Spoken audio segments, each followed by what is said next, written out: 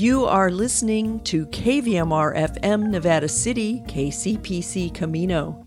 It's 6 p.m. Tuesday, November 2nd. I'm Joyce Miller, and this is the KVMR Evening News. Right after the BBC headlines, redrawing of congressional maps is still in the very early stages, but one unofficial draft would put the university town of Davis in the district of Congressman Doug LaMalfa.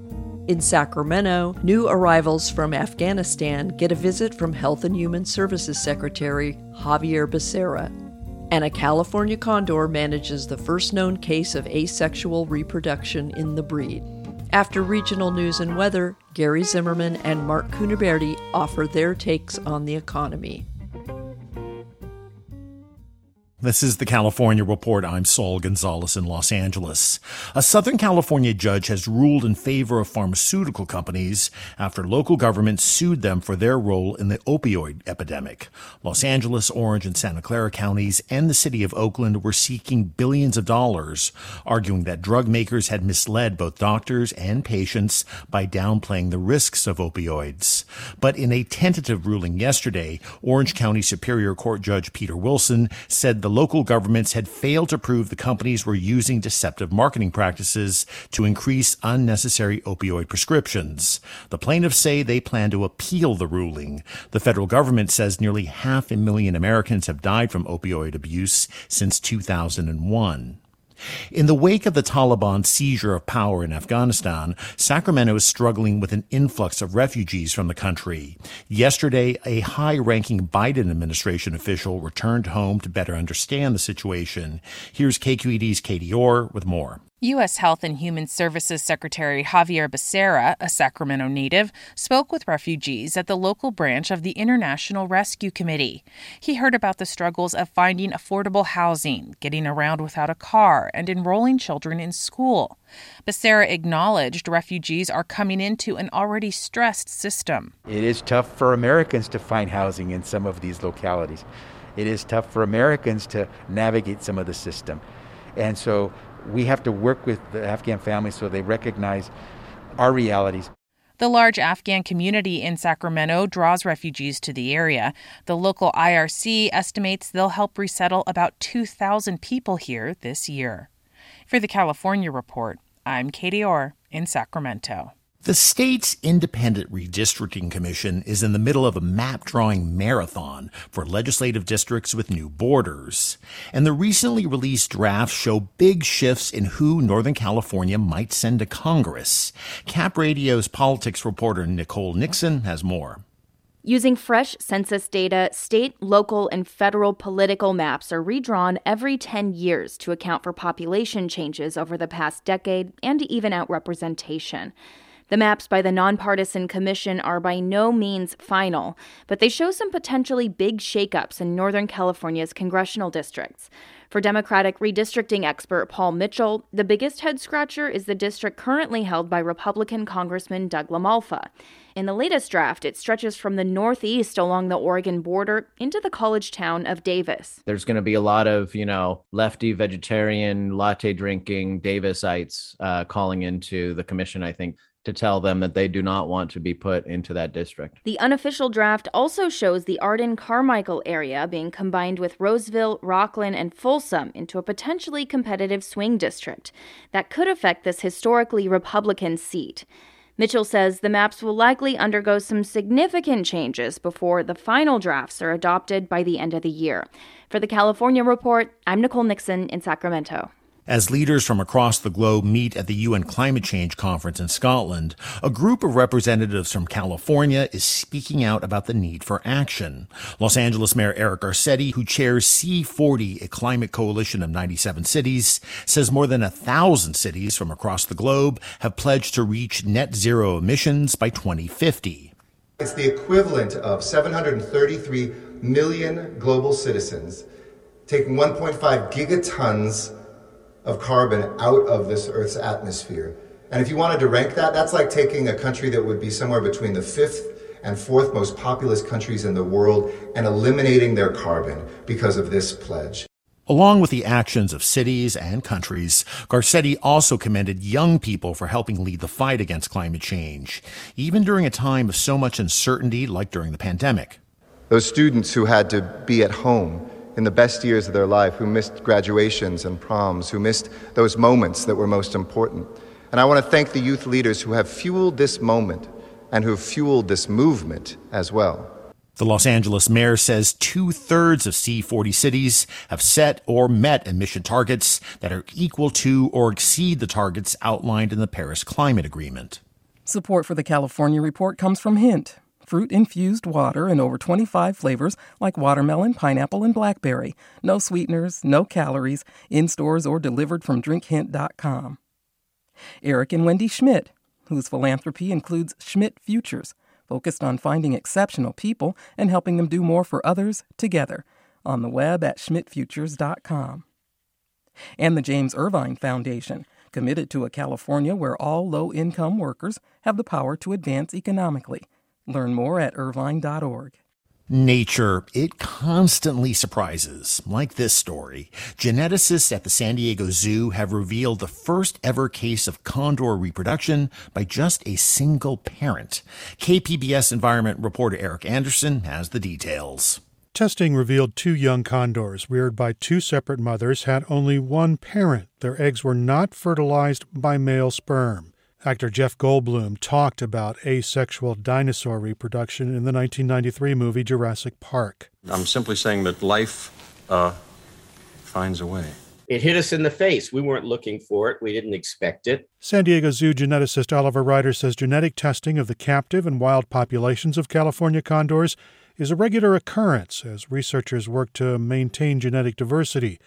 The species almost went extinct 30 years ago. Ryder says the genomes of the mothers and offspring are the same, confirming the findings. It happened twice when the population was small.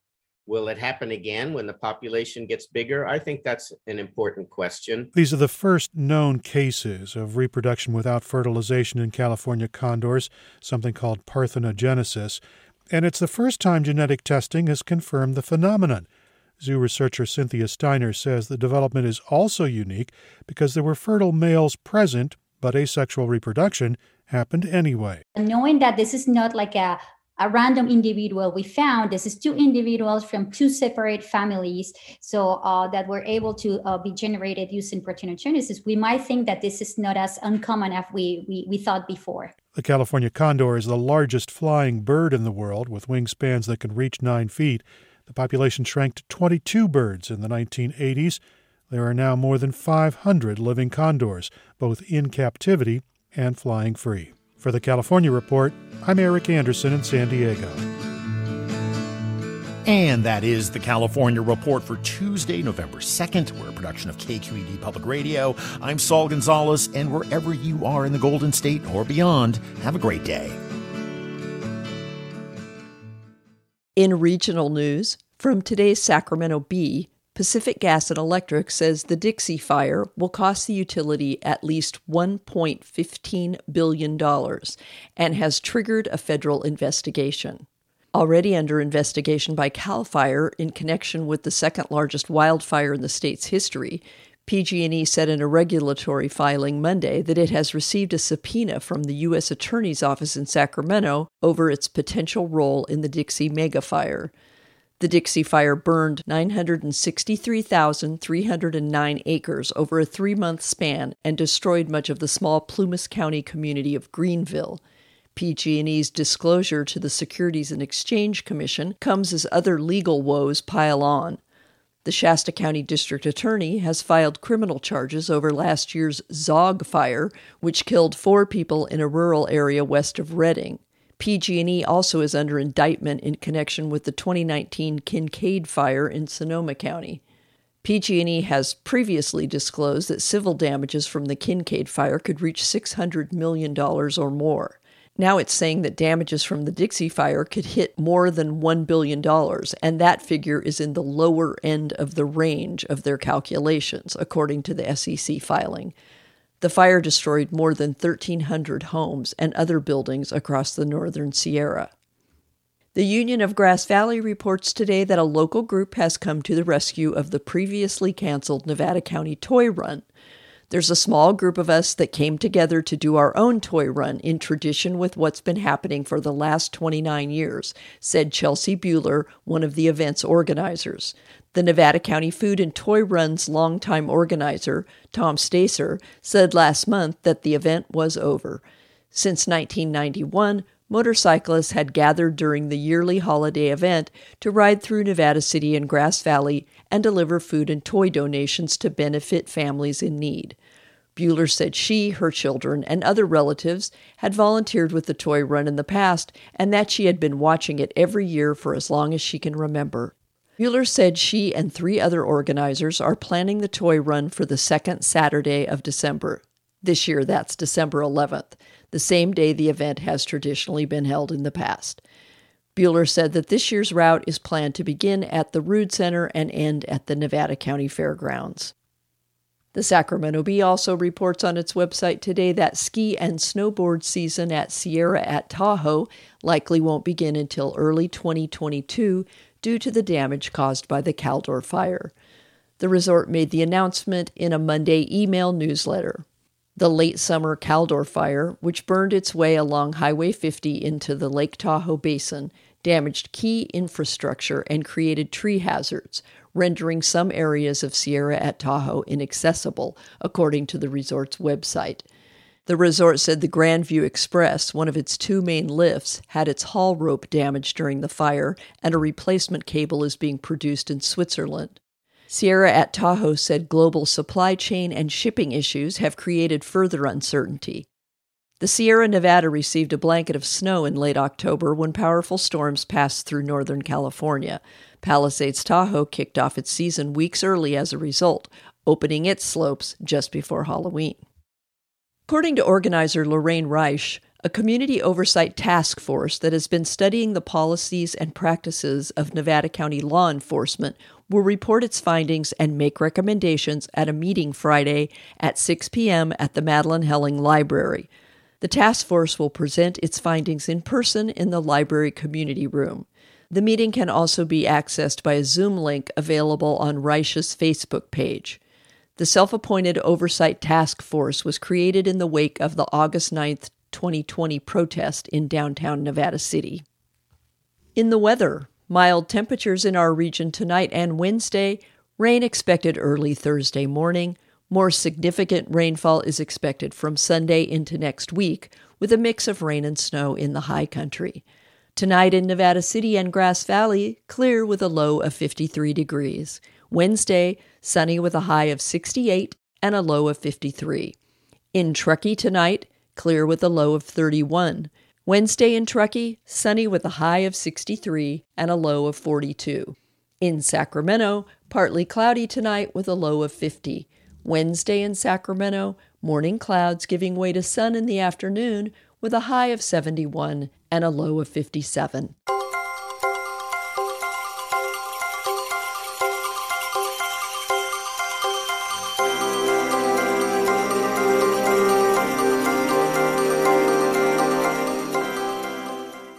Next up, in his talk with KVMR's Paul Emery, economist Gary Zimmerman looks back at the third quarter economic numbers and forward to Wednesday's meeting of the Federal Reserve. This economic report is sponsored by Rick Kalb, Wealth Management Advisor with Northwestern Mutual since 1983 on Spring Street, Nevada City at rickkalb.com. Well, Gary, what happened to GDP in the third quarter of 2021? The data that I've seen that was released last week indicated the economy was only growing at a 2% annual rate. Paul, the preliminary or advanced third quarter GDP number that was published last week was the first of several estimates for the third quarter that we'll get from the Bureau of Economic Analysis. And GDP will be revised in the coming months as more data and more complete data are available that helps them calculate a more accurate estimate of real or inflation-adjusted output for the economy. And as you indicated, Paul, that preliminary GDP number showed that the economy had slowed dramatically from expanding at more than about a 6% annual rate in the second quarter of the year, in the second quarter of the year and the first half of the year. It fell down to only 2% annual rate in the third quarter. So it was a pretty rapid or noticeable decline in growth rates. Okay, putting this in perspective, how fast should the economy be growing over time? I mean, 6% sounds high, and just how low is 2%, which is what we had? Do you think the slower growth rate suggests we should be worried about the economy slipping back into another recession? Paul, the 6% growth rate is extremely high for the U.S. economy and was not expected to continue, as it mostly reflects the fact that the economy had still been rebounding rapidly from the very deep 2020 COVID recession. Still, many forecasts for the third quarter were expecting growth at close to 3%, 2.7, 2.8% annual growth rate. We might also look at, for perspective, the Fed policymakers' estimates of the growth rate for the economy in the long run, with an appropriate monetary policy, with full employment and about a 2% inflation rate. Their long-run growth estimate is 1.8 to 2% annual rate. So essentially the same ballpark as the preliminary third quarter growth rate of 2%. So the third quarter GDP growth rate was slower and certainly lower than expected, but not terrible. Similar to what we might get long run. Gary, since you brought up inflation, let me ask. Growth of the economy slowed, yet the inflation numbers are running about double the Fed's inflation goal. What's happening here?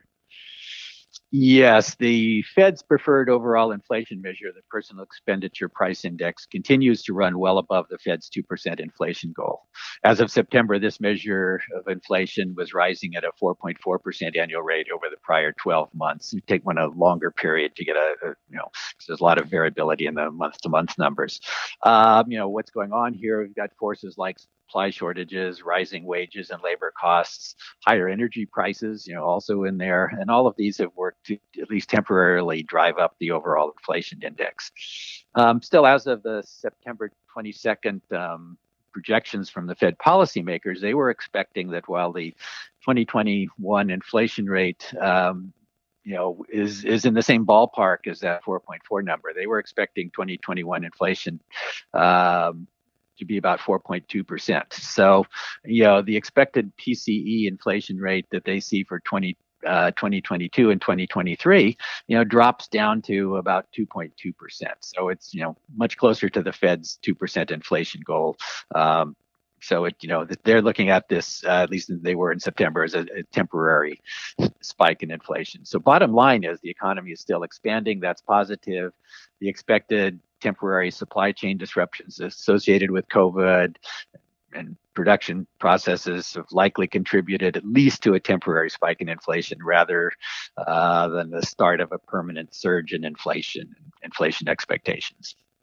Well, lots of information, Gary. Thank you so much for filling our heads with all this really important stuff. A lot of things to think about. Thank you so much.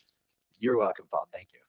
Gary Zimmerman is a retired senior economist for the San Francisco Reserve in San Francisco and currently is a visiting professor at the Vienna University of Economics and Business in Austria, where he teaches courses in economics and finance. We know economic inflation has started to erode our purchasing power. Today, Mark Cunaberti ponders the threat of hyperinflation. Is a cycle of disaster brewing for the United States?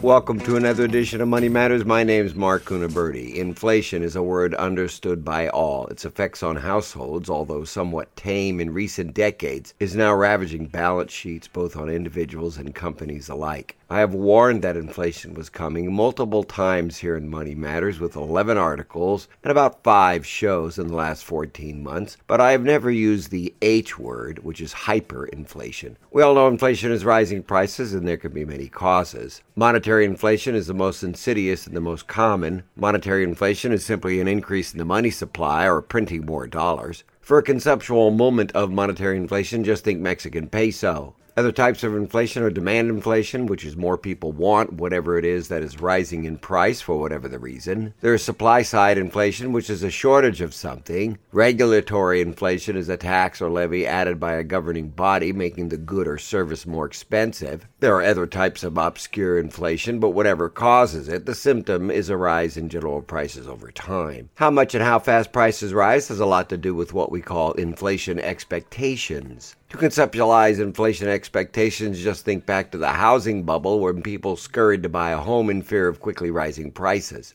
During the housing bubble, when prices were rising fast and furiously, the fact that homeowners knew and expected a fast increase in prices caused a rush-to-buy mindset to lock in a price before they went even higher. This rush to buy was a self-fulfilling prophecy. The faster prices rose, the faster people bought. This is a perfect example of inflation expectations. Although inflation could steadily and seriously erode a family's purchasing power and subsequently cause an increase in the homeless and the poor, hyperinflation is devastating to the vast majority of consumers, businesses, and to the economy itself. When hyperinflation occurs, it is always monetary inflation that causes it, and the speed at which prices increase can be astounding. History is rife with examples of hyperinflation. Think Mexico, Argentina, Venezuela, Germany in the early 1900s, and Zimbabwe's hyperinflation starting in 2007. That country's inflation was estimated at 79.6 billion% month over month and 89.76 trillion% year on year in mid-November of 2008. Although I have forecasted the coming of significant inflation in many articles over the past year, I've never mentioned a hyperinflationary threat here in the U.S. Surprisingly enough, however, more than a few notables have warned that a hyperinflationary threat is brewing in the United States. Twitter Chief Executive Officer Jack Dorsey and well-known market analyst Mark Faber, among others, have spelled out the reasons they believe a hyperinflationary event may be coming. They believe massive government bailouts, stimulus, and deficit spending will not only result in rising prices, which is what we are seeing now, but quickly turn into the exponential price explosion that is hyperinflation. Specifically, they point to the $5 trillion or so dollars spent in the last year for COVID relief, coupled with the massive deficit spending the government has undertaken since the late 1990s.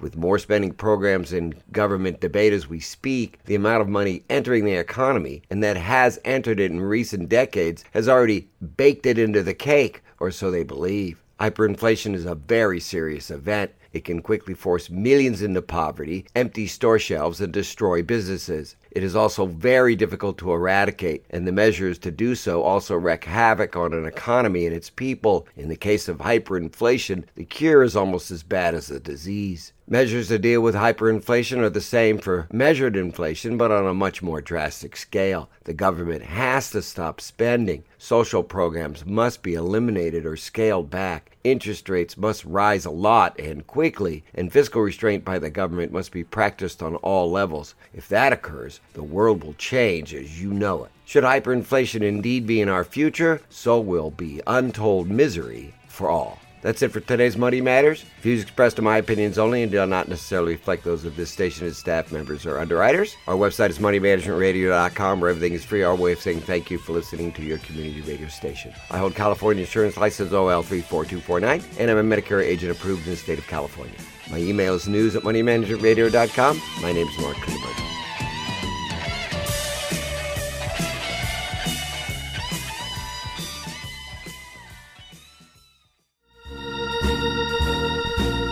That's our newscast.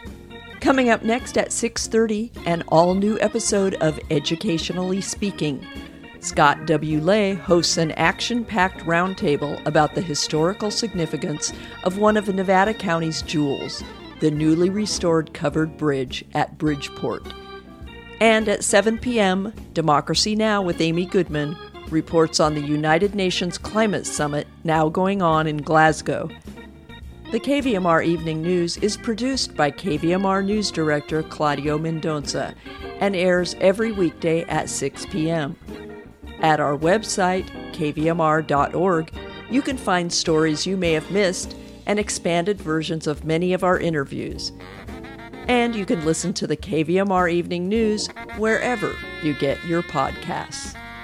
This is Joyce Miller signing off. Have a wonderful evening.